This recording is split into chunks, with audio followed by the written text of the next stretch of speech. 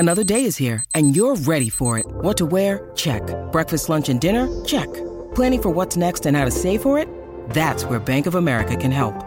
For your financial to-dos, Bank of America has experts ready to help get you closer to your goals. Get started at one of our local financial centers or 24/7 in our mobile banking app. Find a location near you at bankofamerica.com/talktous. What would you like the power to do? Mobile banking requires downloading the app and is only available for select devices. Message and data rates may apply. Bank of America N.A., member FDIC. This is Matt Spiegel, and I can't wait to bring you Season 2 of the PBP, Voices of Baseball. The very best play-by-play voices in the game talk about their craft. It's a job so special that even Joe Buck told us he will probably go back to it. I'm 53, basically 54. I think it's too early to say nevers at this point in my life. I think at some point I'll get the itch again. Incredible guests sharing great stories from your favorite teams coming this year. Find us on the Odyssey app or wherever you find podcasts. We'll leave it at that because we need to get into another segment with another sound effect and our predictions. All right, we've got our categories and we're bringing Adam Sadzinski into the conversation, and we're going to zip through these because we don't want to keep people here all day. Hey, Adam. Oh. Let's get to the different categories as we have them here. And the first one is the Bears team most valuable player. Who is it going to be? We'll start with Studs. All right, so this is probably going to be a trendy pick, but I think that I have very little doubt about this one. I think it's going to be DJ Moore, and I think that he's going to show what we haven't seen in a few years here with the Bears, which is like he's a legit, really good receiver who's going to help out Justin Fields a lot. But also, like, I think this is an easy pick for me because I think he's the best player on the team. And I think he's going to show that as long as he's healthy the whole year, and he's been pretty healthy during his career. I think he's going to show that week in and week out. And he's going to be a guy that you're not going to have to worry about. Like, he's going to go out there, he's going to do his thing, he's going to get his yards, he's going to squirt. He's going to get those yards after catch routinely and inflate Justin Fields' stats a little bit, like we saw in the preseason. So DJ Moore is my pick for Bears MVP. Dan? I'm going right along with that, David. I'm also going with DJ Moore. I look at that catch that he made against the Bills in the preseason finale. It's a basic play. Find a spot in the zone, catch it 15 yards down the field. Oh, now you're surrounded by 3 defenders. Okay, spin out the back door, get 24 more yards. Like, we're going to see a lot of that from DJ Moore this year. I know. I can't disagree because he is the most predictable offensive player. He's got to stay healthy. He can, more than any other person in that locker room, make Justin Fields better. And it's all, the most valuable, I think, is Justin Fields because of what he could be potentially worth to this franchise and what a breakthrough year for him could mean in the big picture. So I guess that might be the no-brainer, but I think the way that he gets there is because DJ Moore will help him become a better quarterback and turn bad throws into good plays. And that, to me, is why DJ Moore is the MVP. Okay, we skipped over the record prediction, but let's go there next. Adam, and if you say 15-2, we're just going to mute you the rest of the way. I got to keep some credibility. I can't pick 15 wins, not this season. Look, you guys have kind of hinted at it. Like, they're still a building team. And so, like, I'm not going to sit here and predict playoffs, but, I'm looking through their schedule earlier, and it's going to be weird because I'm going to say 8 wins. And I know that's probably a little high, but it's probably lower than some people would think I would go. But here's what I'm really looking for. Like, if they win, you guys were just kind of hinting at this. If they win 7 to 9 games, that's a drastic improvement from a season ago when they were the worst team in football. Like, that would mean they got to the middle of the league. But what I'm really looking for is a win late in the season, or maybe even like 3/4 of the way through the season, where you say, I can see where they're going. Like, I can see where they get good from where they are now. And maybe it's a win against like Detroit in December or something like that. Or maybe it's a win in Green Bay to end the season where you say, yes, I can see it. I can see where they're going and how they've improved, and that a year from now we can predict playoffs. So hopefully 8 wins, but I'm really looking for that one little thing. I know that's a very specific ask, but like give me a really good signature win. You want a signature win? Signature for sure. win. Yes. There's no question about it. I had a GM tell me many years ago that one of the easiest ways to tell you where your franchise is at the end of the year to look at your 3 signature wins and your 3 signature losses and compare them. Which one was more emphatic? It's a really good test. If you go back through every Bears season in the last 20 years, you'll go, oh, yeah, oh, yeah, oh, yeah. So you want those wins to be higher than the catastrophic losses. I'm right on record here, 7-10. This Bears team is going to be like that Price is Right mountain climber.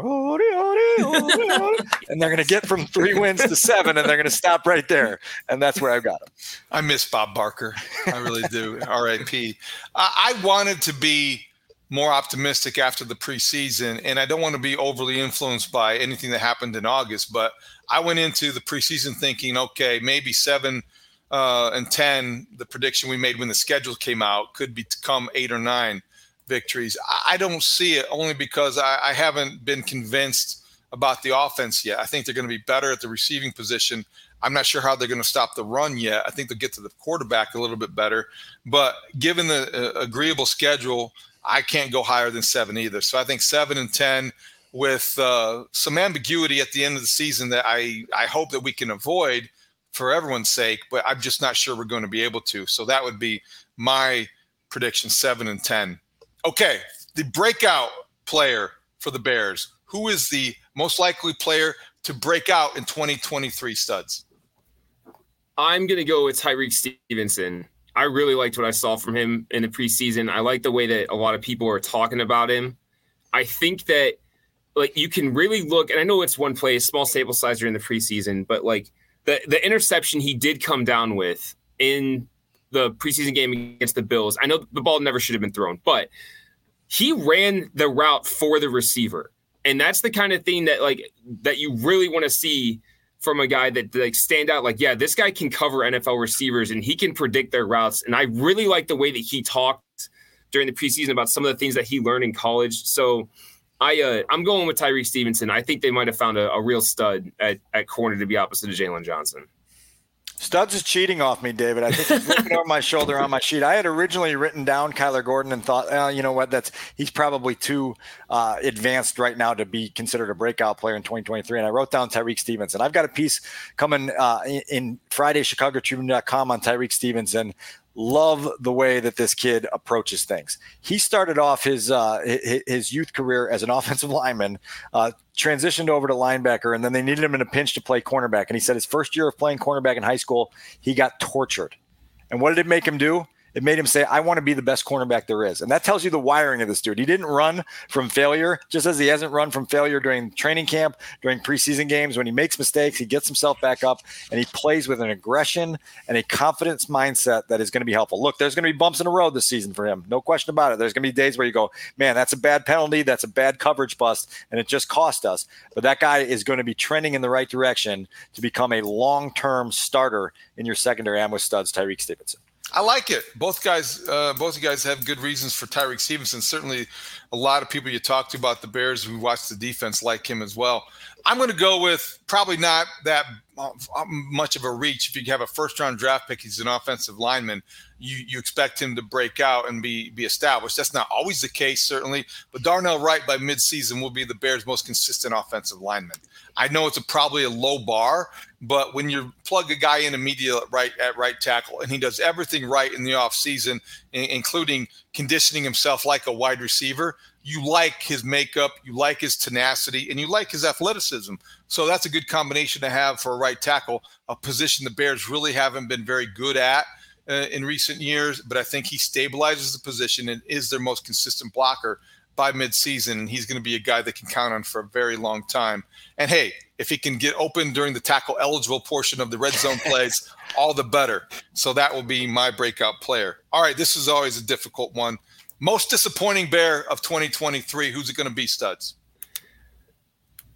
So I had trouble coming up with this one, and I don't know exactly. I think that Dan Bernstein's getting in my head a little bit, but I'm going to go with Darnell Mooney. I don't know why. I just don't have a good feeling about the kind of season he's going to have. And I maybe it's just because I want to see him in a game and prove that he's healthy. But I just don't, and I can't really put a reason on why I feel this way, but I feel like he's going to have a disappointing season. So That's all I got to say about it. Like, Darnell Mooney is – and hopefully it's not so bad that they don't even bother extending him. But, I mean, I just don't have a good feeling about it. I don't know why. Sixth sense kind of thing, I guess. A year ago, David, I nailed this category with Velus Jones Jr. That's a little toot honking my own horn there. This one might be too easy because it's a player who's already disappointing, and it's Tevin Jenkins, who starts the regular season on injured reserve. We talked going into training camp that Tevin Jenkins' durability was going to be one of the key questions of this entire season. Can't even get to the starting gate of week 1. He's out a minimum of 4 games. As we documented in previous podcasts, it's likely 5 because they have a short week Thursday night game in week 5. When you have a guy that you are depending on to be a starter on the interior offensive line in a pivotal year for a quarterback, and he's going to miss the first third of the season at a minimum, the disappointment has already started. I don't know that Tevin Jenkins is going to start more than 5 games this year. And if that's the case, it's a massive disappointment for where he is, where the Bears hoped he was going to be heading, and what it means for both his future with the team and what it means for the future of the Bears offensive line. So I stick with Tevin Jenkins. I think it's a good one. I'm probably going to make some people upset by my choice, but I don't know that I'm in love with the idea of Khalil Herbert being the featured back on this team and being the guy that gets the bulk of the carries.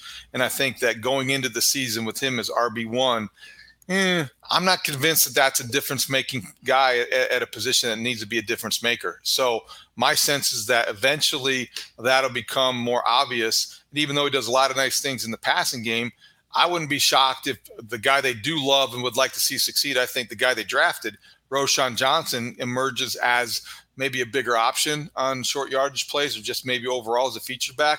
And then maybe Deontay Foreman is a guy that steps forward in a role. And all of a sudden you look at Khalil Herbert, whether it's because of durability or whatever the case, I would think that he might be in line for the most disappointing guy based on where the depth chart is right now. All right, let's go to our predictions for the division, the NFC North champ. Who is going to take the North in 2023?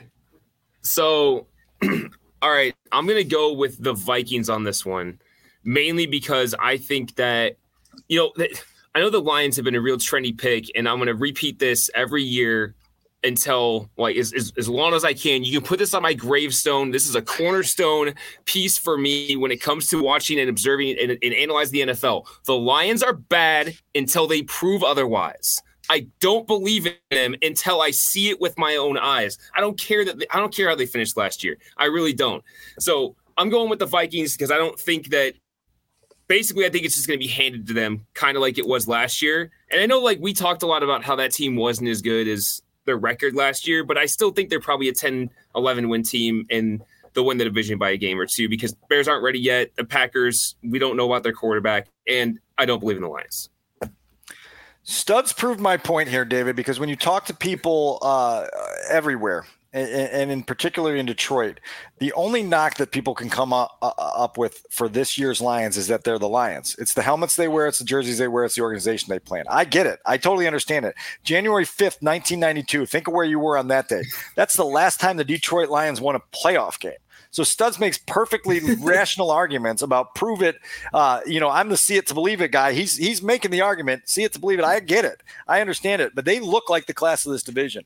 Roster-wise, talent-wise, depth-wise, the direction they're headed. Last season's finish was significant in terms of the momentum that Dan Campbell and that group wanted to build with culture. And I think it's going to carry over, obviously, in a division that doesn't have Aaron Rodgers anymore. And they are going to go ahead, win 11 or 12 games and take this division. Lionsing is a verb for a reason. It's because that's what teams do when they squander success. And the Lions have made it into an art form. So I can't believe in Detroit. I don't believe in Dan Campbell. I think they're going to do what the Lions always do, make losing into a verb, into a way of life in Detroit. So no, I'm not picking the Lions. I don't believe in Jordan Love yet. I believe in Love, but not Jordan. And I think that until proven otherwise, I'm not going to pick the Packers. I just picked the Bears to win 7 games. That's not going to win the division. It's a process of elimination pick here. This is the AL Central of the NFL. This is the NFC North. And the best thing about it, every team feels like, is because they're in a bad division. I feel like it's Jerry Reinsdorf or Chris Getz talking. My gosh. It's the Vikings. They only have 5 primetime games. That leaves them 12 to win in the daylight when Kirk Cousins is at his best. I also think this. Brian Flores is the most significant addition to any NFC North team in the offseason. And as a defensive coordinator, he's going to get a team – he's going to get more out of less. And so I know they lost a lot, and they don't have a perfect offense. But they do have, I think, a real good coaching staff, and Brian Flores is at the top of that list. Kirk Cousins, again, he's probably the other big reason, and Justin Jefferson. There you go, the best player in the division right there. You have the best player in the division. You got the best assistant coach in the division. You're coming off a winning kind of season where it's going to be some carryover effect. The Minnesota Vikings will win the NFC North this year. As you were checking those off, I thought you were ultimately going to settle on the Twins to win the NFC North because you didn't believe in any of the 4 teams that are already playing here. Next thing I was like 2 sentences away from ripping Lucas Giolito. All right, let's go to our Super Bowl matchup. Who's going to play in it and who is going to win it as of, this week before week 1 even kicks off? So I am going to go with the Buffalo Bills to come out of the AFC, and I'm going to go with the Eagles to come out of the NFC again, because I think if you look at the NFC, it's really going to come down to 2 teams, Niners and the Eagles, and I think the Eagles win the NFC Championship against them, and I think the Bills finally break through. I think they finally get over their playoff woes the last couple of years. They need to figure out what they're actually doing on offense besides Josh Allen go be a superhero. But I think that he gets them there, and I'm going to go with the Eagles winning the Super Bowl. All right, I'm going to go with the Cincinnati Bengals playing the San Francisco 49ers in a rematch of Super Bowl 23. This time the Bengals are going to come out on top. Joe Burrow, Jamar Chase, T. Higgins, that whole group gets through a absolutely loaded AFC. I mean, you could do a consolation bracket with the AFC teams that didn't make the playoffs, and it might be better than the wild card teams that the NFC will send. So it's going to be a totally different battle in the AFC than it is in the NFC. But I'll go Bengals over 49ers. They're avenging a loss from 1989. I mean, sitting in their craw for a very long time. Hey, I mean, history is history. How about just a loss from last year's AFC Championship game? Yeah. Okay, those are good ones. I am going to pick the Eagles to beat the Bengals in a very good Super Bowl. I don't know if it avenges any grudges, whatever, but I do think that the Jalen Hurts jump in this season 4 for him, will be celebrating a Super Bowl championship and being the MVP of it likely, rather than kind of figuring out what to do next, because they are the most complete team. They're the best, most complete roster. They got better in the offseason. I don't know how that happens. How do you win the NFC and then upgrade your roster? In the backfield, they got Jalen Carter. My God, if he's a Super Bowl MVP, I might eat a hat. I mean, that's going to be really tough to take. But I think the Eagles in the NFC will beat the Bengals in the AFC. And I'm not picking the Bills again, because I think if you check back the last 5 years, I think I picked the Bills to get out of the AFC. So I'm not doing that again. I had them last year. I think I had Bills Cowboys last year or something like that. But yeah, I get it. It's tough. It's a tough exercise. It's really tough. That AFC is absolutely stacked, and we don't even know where our guys. It's like the AL East of the AFC. Friend of the podcast, Aaron Rodgers. Where does his season end? Well, and the ridiculous thing is none of us picked the Patrick Mahomes Chiefs, which means they'll probably win it again. Yeah. Not without Kelsey, not without Chris Jones, not without those guys. They're hurt. Yeah, that's true. Hyperextended knee. We're going to have to see about that for Travis Kelce, huh? Any more predictions? That's not good. Any more predictions? No. Okay, we made all our predictions.